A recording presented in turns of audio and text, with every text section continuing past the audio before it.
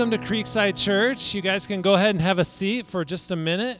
You guys can see some of the food pantry donations up here. That's exciting to be able to gather that to share with the Urbandale Food Pantry.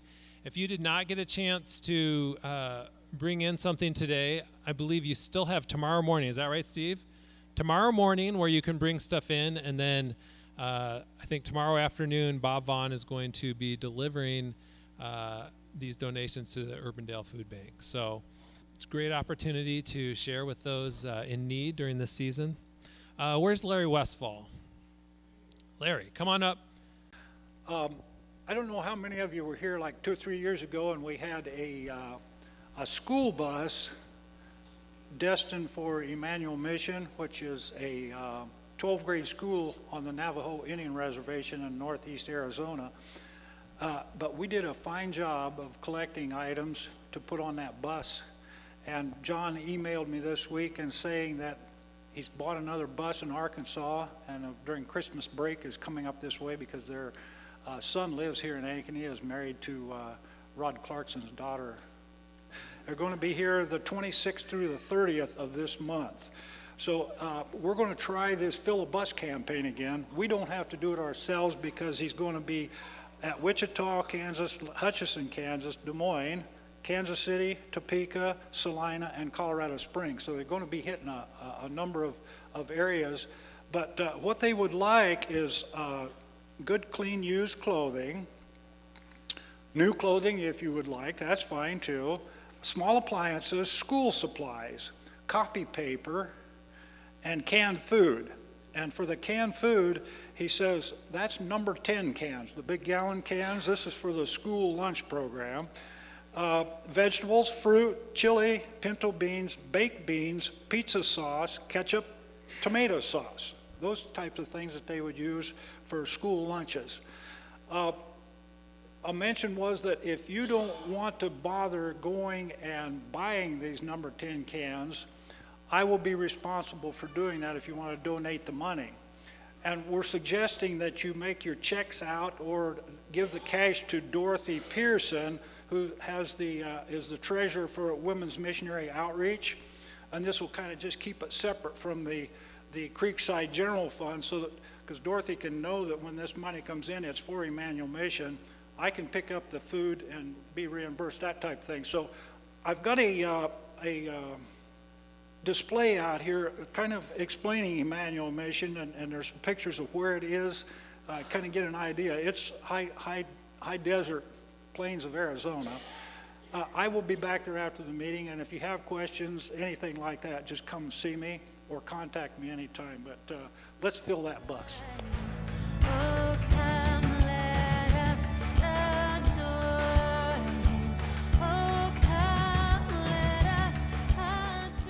I invite you to join me as we pray in preparation for worshiping the Lord through the study of His Word. Father, we come as needy people in this second Sunday of what the church calendar calls Advent, which means coming. The time of the year in which we remember the first advent of Christ.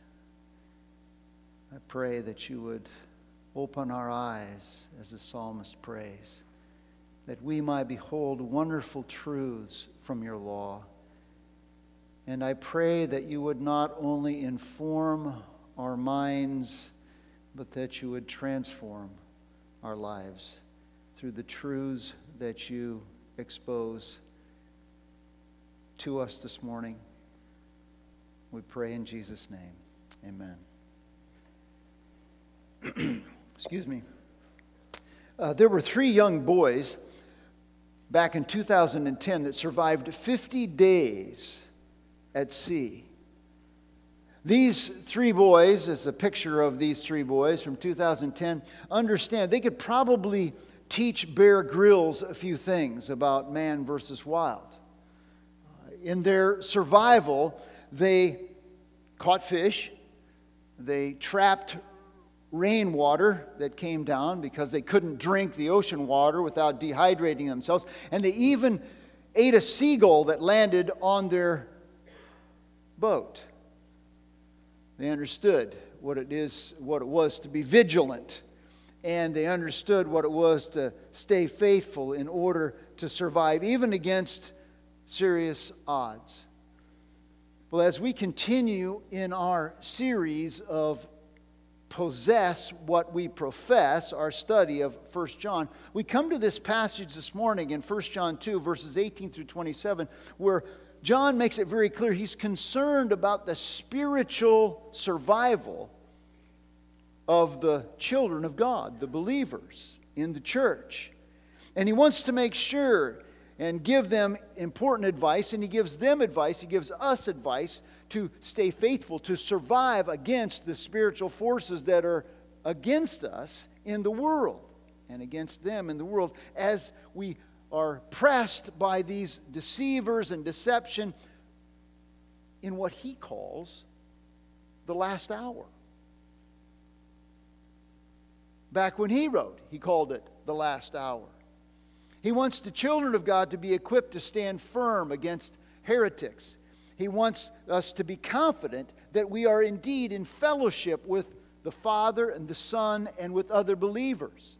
And so to do that, he first of all exposes the key deception of that age and of our age, and then he discloses what is necessary for us to be assured that we truly are in this fellowship with the Son, with the Father, and with other believers.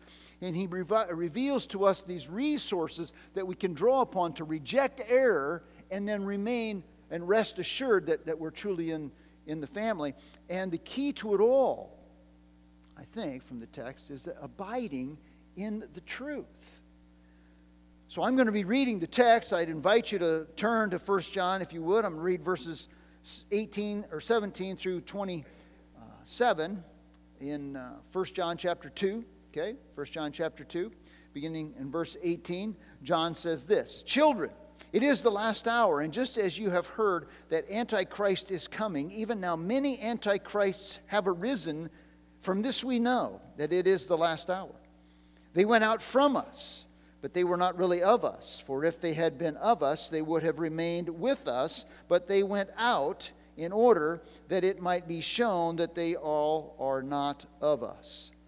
But you have an anointing from the Holy One, and you all know I have not written to you because you do not know the truth, but because you do know it, and because no lie is of the truth. Who is the liar? But the one who denies that Jesus is the Christ. This is the Antichrist, the one who denies the Father and the Son. Whoever denies the Son does not have the Father. The one who confesses the Son has the Father also. As for you, let that abide in you which you heard from the beginning. If what you heard from the beginning abides in you, you also will abide in the Son and in the Father. And this is the promise which he himself made to us, eternal life. These things I have written to you concerning those who are trying to deceive you. And as for you, the anointing which you have received from him abides in you, and you have no need for anyone to teach you. But as his anointing teaches you about all things, and it is true and is not a lie, and just as it has taught you, you abide in him."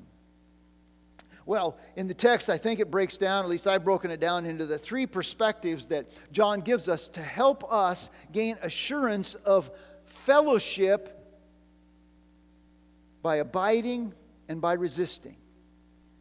Assurance that we are in the family of God by abiding and by resisting. First of all, we see in the text that our resistance, that which resists us, that which stands in opposition to us, is exposed. And there are three important facts that John lays out for us about Antichrist or the Antichrists in the text. First of all, the presence of Antichrist. Antichrists is his term. Notice it says in verse 18, children. I made a little deal last Sunday, I believe it was, about the use of the word children. And here the word means that which those who are immature, those who need to grow up, those who are believers, but they're infant believers. They're not quite mature. And so they need more information. They need to grow. They're young in their faith. He says, it is the last hour. What does he mean by last hour? The stage is set for the return of Christ. That's what he means. Romans chapter 13, verse 11. In Romans 13, verse 11, I think do we have a slide of that one? Okay, yeah. And this do, knowing the time, that it is already the hour for you to awaken from sleep, for now salvation is nearer to us than when we believed. Now, this was written about 2,000 years ago. The last hour was near then. Now, it doesn't tell us when it's going to happen, but the darkness is passing away. We made a case of that last week. But the rise of opposition to Christianity, increased apostasy, and the prevalence of false teachers led John to conclude that the last hour was present then, and we must be closer to it now than it was then, 2,000 years ago. Vigilance is needed even more today to stand in opposition, because the opposition stands against us. Verse 18, Antichrist is coming. That Antichrist is coming. And here's just a reference, I think, to the man of lawlessness that Paul was talks about in 2 Thessalonians chapter 2. He says, let no one in any way deceive you, for it will not come unless the apostasy comes first, and the man of lawlessness is revealed, the son of destruction. This is the Antichrist spoken about in Daniel chapter 8 or 7, in Daniel chapter 11, in Daniel 7 and Daniel 11. He talks about, the writer talks about the one who comes to set up the abomination of desolations. This is the Antichrist who's coming in the last tribulation, the great tribulation before the return of Christ. And this Antichrist will lead people astray, and they'll apostatize worse than we have ever known. Okay? But John doesn't say just that Antichrist is coming. He says that indeed, even now, many Antichrists have arisen. What does that mean? What I think he means is that there are many people present who are in opposition to Christ in such a way that they are manifesting the nature of the Antichrist who is coming. So their opposition to Christ they influence people in opposition to Christ. These are people who are hostile to the gospel. These are people who deny that Jesus has come in the flesh, that He is the Son of God. These are people who teach contrary to the teachings of the Word of God, and then they lead other people astray in this as well. They want to be exalted above Christ, as the Antichrist sought to be and was. He will be one who he tries to make himself out to be greater than any other god, and these are the people. Now, in the world, we can see people who are in opposition to Christ. John Mayer is a comedian. He makes no bones about the fact that he thinks Christians are stupid. We could talk about Stephen Hawking, one of the greatest intellects in the world, mathematician, which I find it interesting. He's a mathematician, and yet everybody treats him like some great philosopher. And he makes all these claims, and he's written some books, and everybody reads the books. Yeah, I've traveled in Europe, and in Europe you ask one of the greatest physicists of all times, and they're going to tell you, Stephen Hawking, he's the guy. In his book, which is entitled Grand Design, he makes it clear that there's really no need for a God to create things. There's no need for a God to create things. He's written some other books.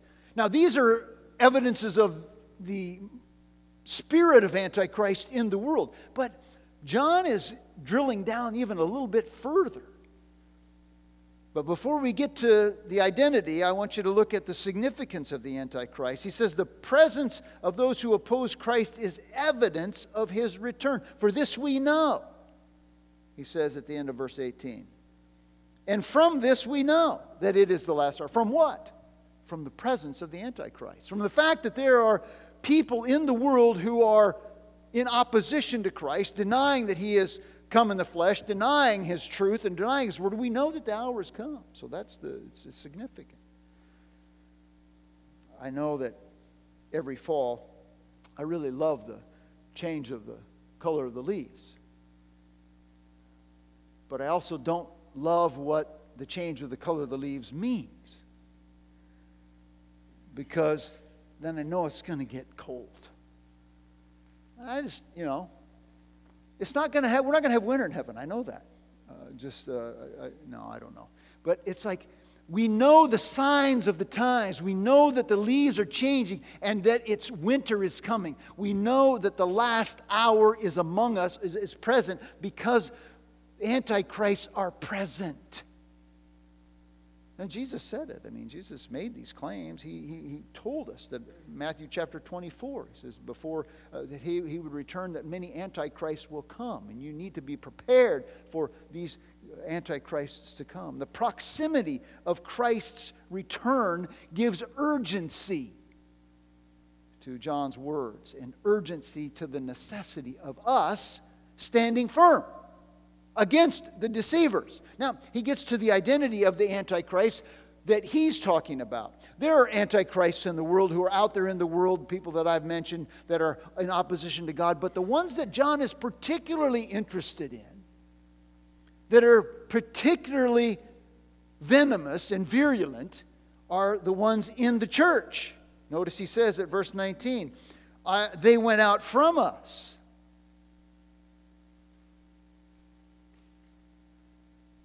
That should give us pause. They went out from us, which means that they were once among us. These are folks who are raised in the church, many of whom would profess faith in Christ. They're cared for and loved by the people of the church. And then they go out and they choose to leave. And then they deny that Jesus has come in the flesh. And they disregard the truths of the gospel. And then they teach other people that all that they learned growing up was a lie. This is the Antichrist, the spirit of the Antichrist, John says, among them. I had a colleague in ministry once, and he had grown up in the denomination that I served before coming to Creekside. He had gone to their version of confirmation class. It's not really a confirmation class, but it's a theological class. He had probably, through that class, come to a place where he would have professed faith in Jesus Christ. He grew up, he went to seminary, and then he began to teach people in direct opposition to the gospel. As a pastor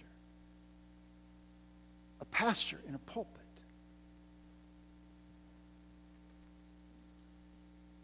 Antichrist, the spirit of Antichrist. You probably know some too. I remember listening to John MacArthur one time, and his story is rather unique because John has this experience. I don't say John because I know him personally. Okay, I just heard him, so I'm not name dropping. But John MacArthur has had in his personal experience in high school and in college and afterwards, people who actually went with him witnessing, sharing the gospel with people who would profess faith in Christ, who were active in their faith and active in the church, that later just denied it all. That's why he's very, very hard on the truth and on follow through. These are the antichrists. And he said, this is evident. Acts chapter 20, verse 30, this is what Paul warned the church at Ephesus. He says, and speaking from among you, your own selves, men will arise, speaking perverse things. From among yourselves, there's going to be people who grow up to speak perverse things. John Stott put it this way. He says, according to verse 19, John says, but they were not of us. And Stott says, by their defection, they give clear evidence of their true character. They are, or have been, in our earthly company, but they are not part of the heavenly community. Now that's like Wow, that's kind of scary. You think about it, people would grow up in the church and they learn this stuff, and then they're part of us, but then they are not from us. They're not from us. That's what John says, but they were not of us. Now, they don't lose their salvation, folks. It's not the people who grew up and they knew. They professed, but they did not possess genuine faith in Jesus Christ. That's why every one of us should be looking at our hearts, because it's not hard to talk the talk, but it is absolutely a divinely empowered thing to walk the walk. It is from God. They profess but do not possess. And then he goes on, and look at verse 19. For, he says, they went out from us, but they were not really of us. For if they had been of us, they would have remained with us. Their defection is proof of their disobedience and their denial of who Jesus is and what God says. Endurance is evidence of our salvation. It's another test. If we endure, press on to the end, then we know that we're saved. Stott puts it this way: future and final perseverance is the ultimate test of past participation. If I press on till the end, it proves I am truly a child of God. Now, this may not be the best analogy, but a lot of you have exercise equipment in your basement, right? Yeah. We got the treadmills and the rowing machines and the cycles and the bicycles and the whatever, the ski things and stair steppers and all this kind of stuff. Now, if we're still exercising and using that stuff throughout the rest of our life, then it's evidence that we're really committed to personal fitness. Perseverance is proof of our true profession of faith. Those who reject the truth become the most vehement opposers of the truth. Notice what John says. They went out in order that they might be shown that they all are not of us. I just want to ask you this morning. I ask myself, am I here this morning as an adversary of the gospel of Jesus Christ? Am I here as an antagonist to the gospel? Oh, I'm present, but I'm not really with it. Am I here this morning as an actor? Well, I'm supposed to go to church, and it looks nice, and I might meet a few people that might help my business or might help me in my life. It's a good thing. I grew up, you should go to church, and it's kind of a nice. Or am I here as an authentic follower of Jesus Christ? That I understand that I am in desperate need of what God did on the cross because I am a sinner and deserve hell. And what He did paid the price that I deserve, so that if I put my faith or trust in Him, I will be forgiven and have the promise of eternal life. But I felt the gravity of my own sin and depravity. You see, we profess, but do we possess? We possess what we profess if we accept the Son as our Savior. We possess what we profess if we understand that we do sin, but we have an advocate with the Father, Jesus Christ the righteous, who cleanses us from all our sin. We possess what we profess if we live in obedience to the truths of the Word of God. We possess what we profess if we love one another. We possess what we profess if we do not deny the Son. We possess what we profess if we abide in the truth. Let's don't just sit on the premises, but stand on His promises. There's a second responsibility. There's a second way in which the Lord, perspective that the Lord brings here through John. Our resources are explained. This is the resources we have to remain faithful and to rest assured. First of all, an anointing from God. Look at verse 20. But you, who? Children, believers. You have an anointing from the Holy One. What does he say about this anointing? We see it in verse 27 too. So I'm going to kind of wed 20 and 27 together. So if I lose you, I may be referring to verse 27 and kind of going back and forth. So I kind of do that sometimes. I just need to tell you that ahead of time because you're going to, whoa, where do you get that? Okay, verse 27, he says, and as for you, the anointing which you received from him abides in you. So here's the truth. First of all, the anointing is from the Holy One. Look at 2 Corinthians chapter 1. Verses 21 and 22. Let me see. Do we have that? Okay, you got that? Yeah. Okay. Now, he who establishes us with you in Christ and anointed us is God, okay, who also sealed us and gave us the Spirit in our hearts as a pledge. If you're here this morning and you truly are trusting in Jesus as your Lord and Savior, you have an anointing from God. The presence of the Holy Spirit in your life from the moment of conversion from now until eternity. The Spirit of God is present in you. That's a powerful resource. It says the Spirit of God is anointing from the Holy One and the Holy Spirit abides in you. John 14, verses 16 through 17, Jesus says, and I will ask the Father, and he will give you another helper that he may be with you forever. That is the Spirit of truth, whom the world cannot receive. Get that? The world cannot receive it. Only believers receive it. Because it does not behold him, nor know him, but you know him because he abides with you and will be in you.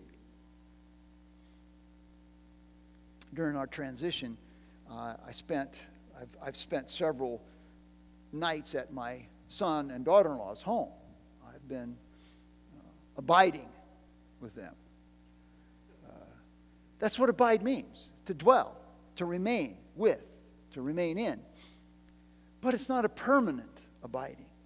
And they're happy and I'm happy. Okay? That it's not a permanent abiding.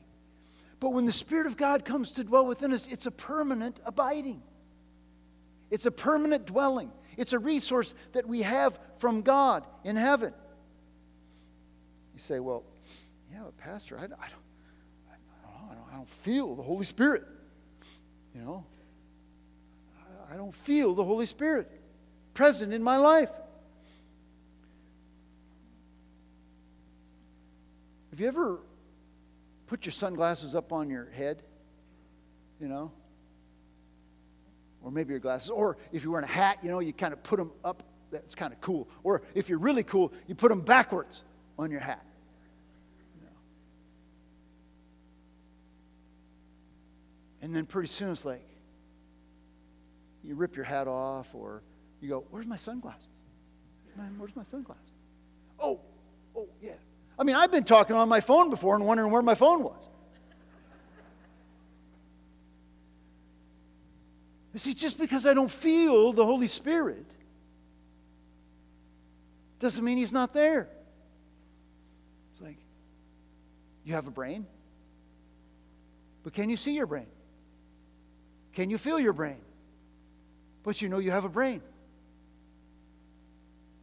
The Spirit of God is present within us. An anointing from God. And the Spirit of God then instructs us.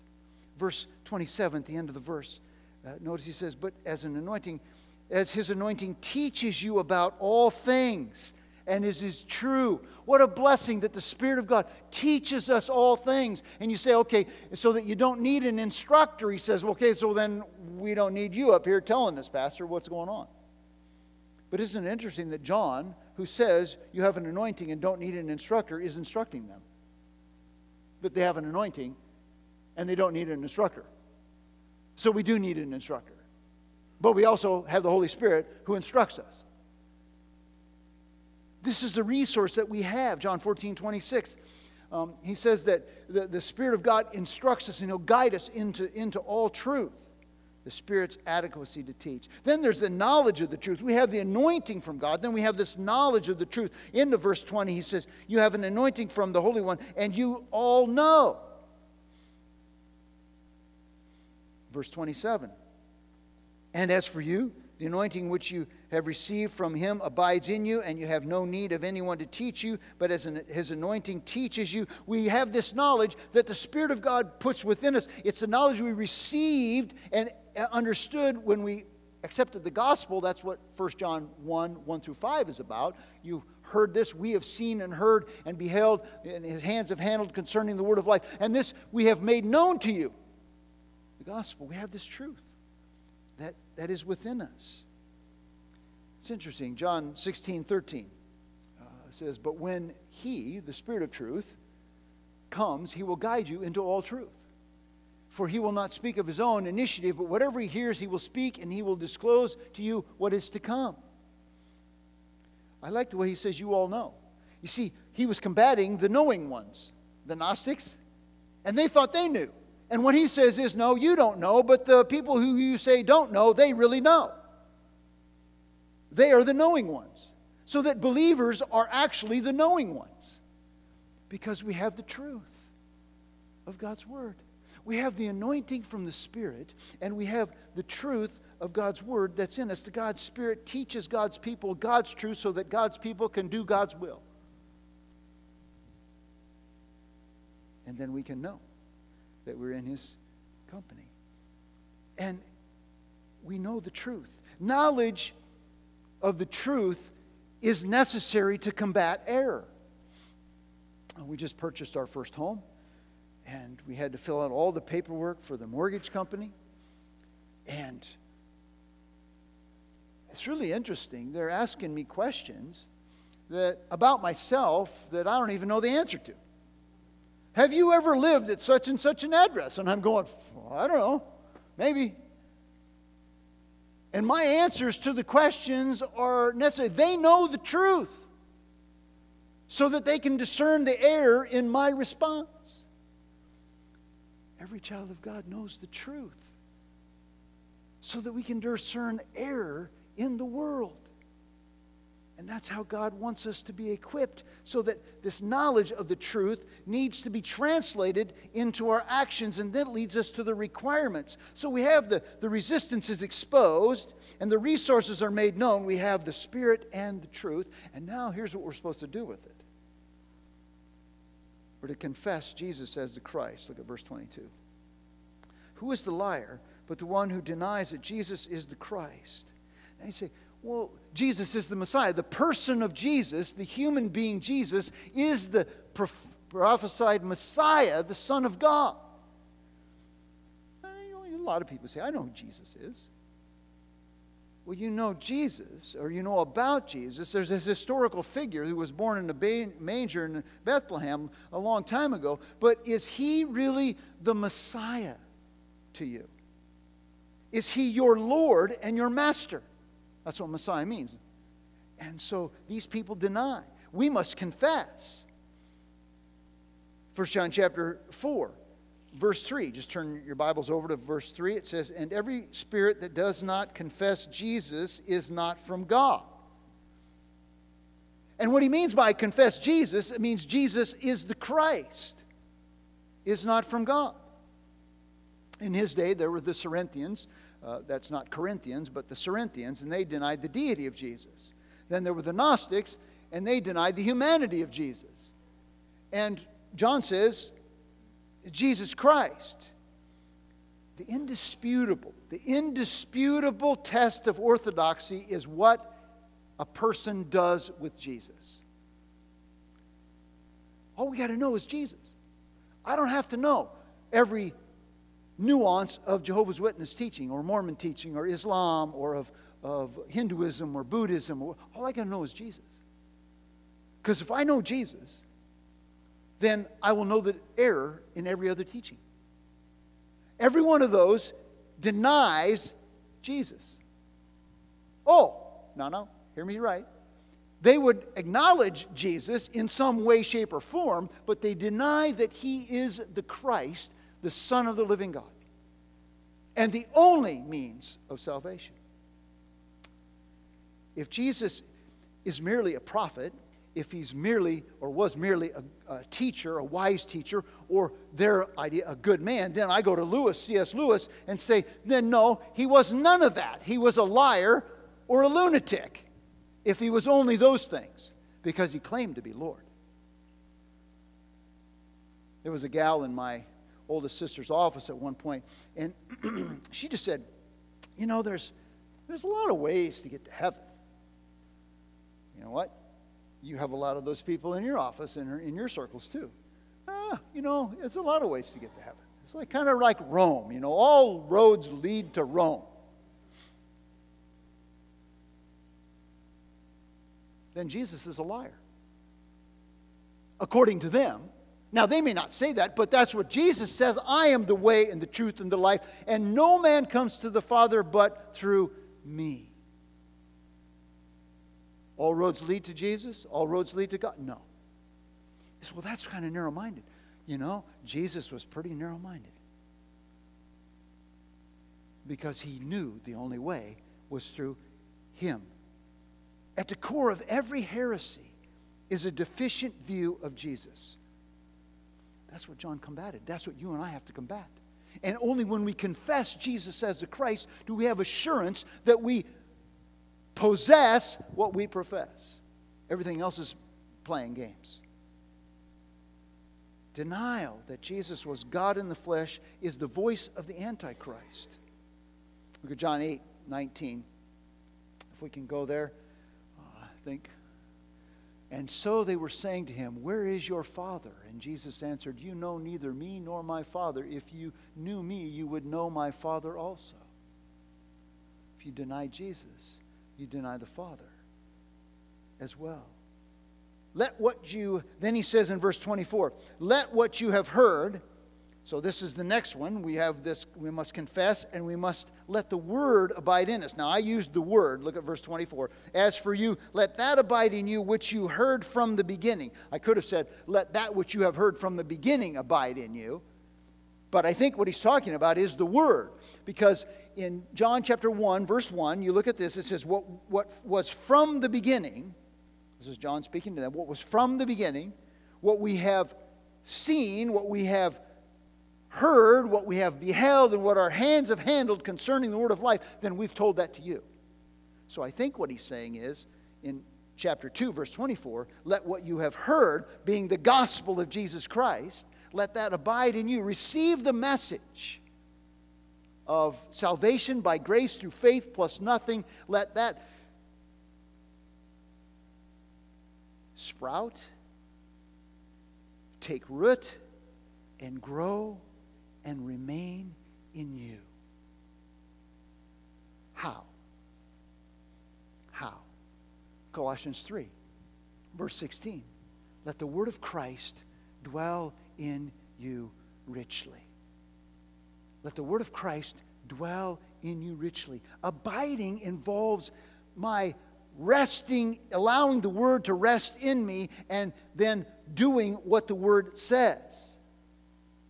How do I actively let the word of God abide in me? How does that happen? How does something take up residence in my heart? Well, one way or part of it is, I think, intake.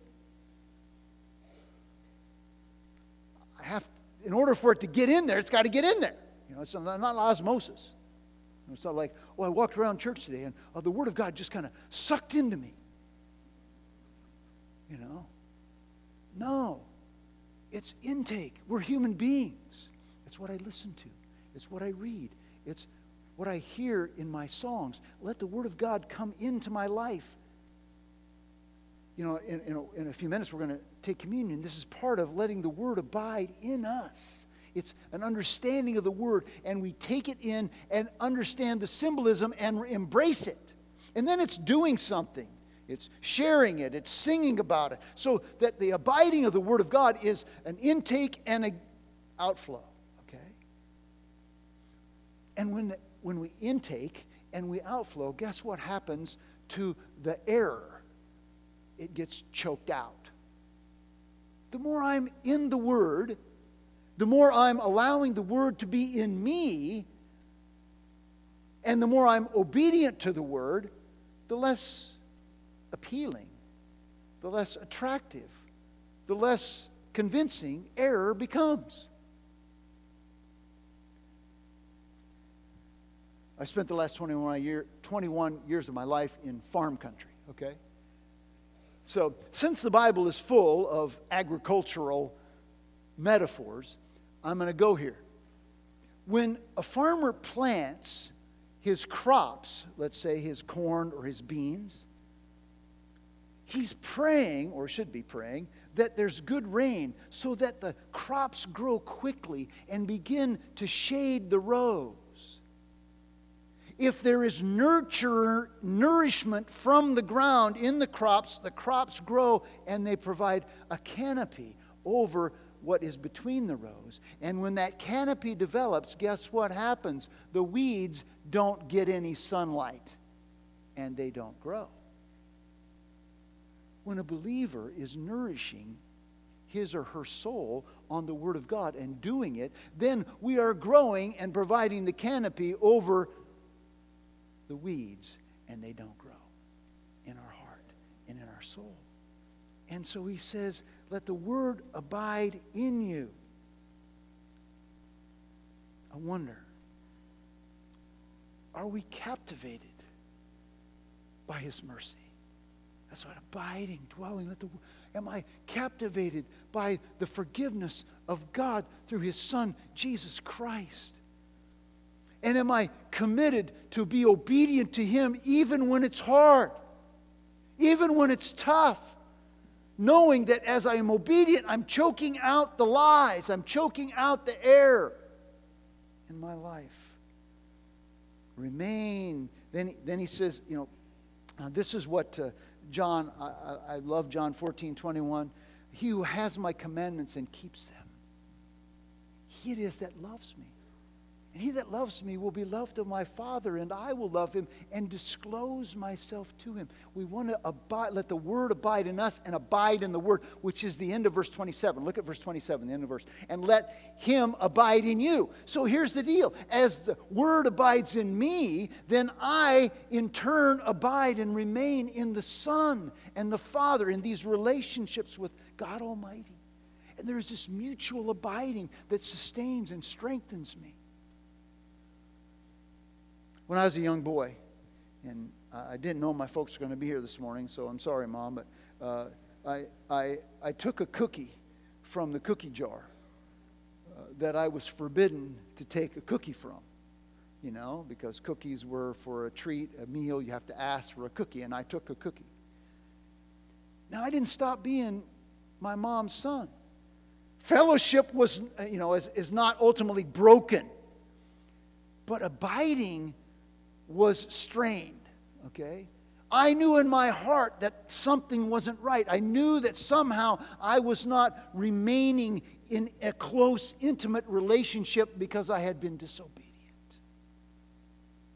That's what our disobedience does as believers. It kind of mucks up that communion. And the longer and more frequently we mess up, the greater distance there is. And so that abiding, the crop's not growing very good, it's not shading the rows, and the weeds are starting to grow.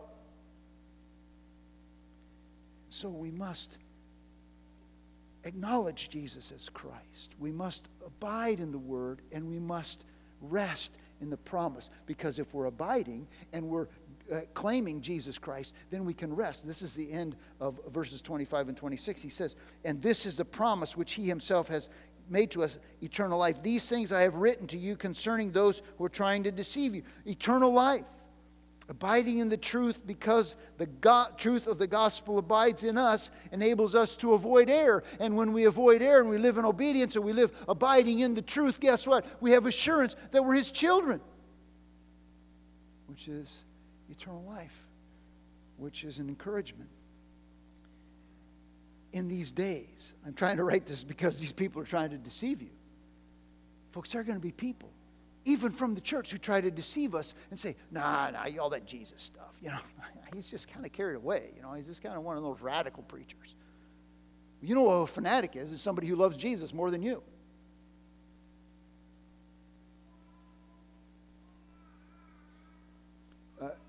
How many here are really into Black Friday? You know, come on, be honest. You can raise your hands. You know, no, okay, you're not going to tell me truth. Okay, so some, no, I'm into Cyber Monday. Okay, I'm not into Black Friday. I'm Cyber Monday person. All right, okay. Black Friday, you show up on Black Friday. Does that mean if you showed up outside of whatever store, does that guarantee you're getting your bargain? Absolutely not. No guarantee. Folks, when we abide in Christ and His Word abides in us, when we understand that what the truth is and reject the error and live in connection with the King, guess what? We have a guarantee. Eternal life. And we have resources, the Spirit of God and the Word of God, to teach the people of God how to live the will of God. That's what John is saying to us. 3 boys faced the forces of nature and lived vigilantly as the truth abides in us. Through the Spirit we have received and the Word which we have known, we will abide in the truth and abide in the Son and abide in the Father. And guess what? Then we have fellowship one with another and with His Son, Jesus Christ, and with the Father. And we will be His children forever. So I ask you, what am I doing to cultivate sensitivity to the resources I have been given? The Spirit of God and the Word of God. What am I doing to feed my soul? What am I doing to remain connected to the vine? What am I doing to allow the Word to abide in me? And willingly conform to the Word. There's 2 groups of people here today. Actually, there's 2 groups of people in the world, and we're going to get that in John chapter 5. But today, you may be here someone and just openly deny Jesus. I mean, that could be true. You could just be here, I don't care about Jesus. I'm here because I have to be here. It's compulsion. My mom brought me. My dad made me come. I'm here because I'm compelled to be here. You deny that He died on the cross and paid the price for your sins, that you must put your faith and your trust in Jesus in order to receive the gift of eternal life. And you say, I don't care about that. Or maybe you're here out of curiosity. Or maybe you're here and you're just a and I don't say that lightly. It's like, well, I'm trying to go through the Christian life motions, Maybe that's you. And here's the deal. If you are in that first camp and you hear the Spirit of God speaking to your heart, then I would invite you to take a moment before we sing this last song and I'm going to invite you to surrender your life to Christ. I'm going to invite you to say, yeah, I came here as a pretender, I came here as an antagonist, but I don't know, I think the Spirit of God's saying something to me. And I understand that, yeah, this just Jesus person, He did die on the cross to pay the price for my sins. And I want to turn from my sinful, self-directed life, and I want to trust in what Jesus did as the payment for my sins, because I want to have this eternal life that starts now. If you're here this morning and you're in the second camp, which means that you know Jesus, then what I'd invite you to do is just take a few moments before you come up and take the elements, which is our practice, just to search your heart and confess your sin and just recommit your life to abiding in the truth, to rejecting error because you're allowing the Word to abide in you and you want to abide in Christ. God, give me wisdom to do that. Forgive me for where I've not, and give me grace to press on. And so as the praise team comes and leads in song, I just ask you all just to take a few moments to search your heart. And then before you come, search your heart. And then if you're here and you know Christ, or you've just made a commitment to Christ, come and break the bread and take the cup as a reminder of what Jesus has done for us.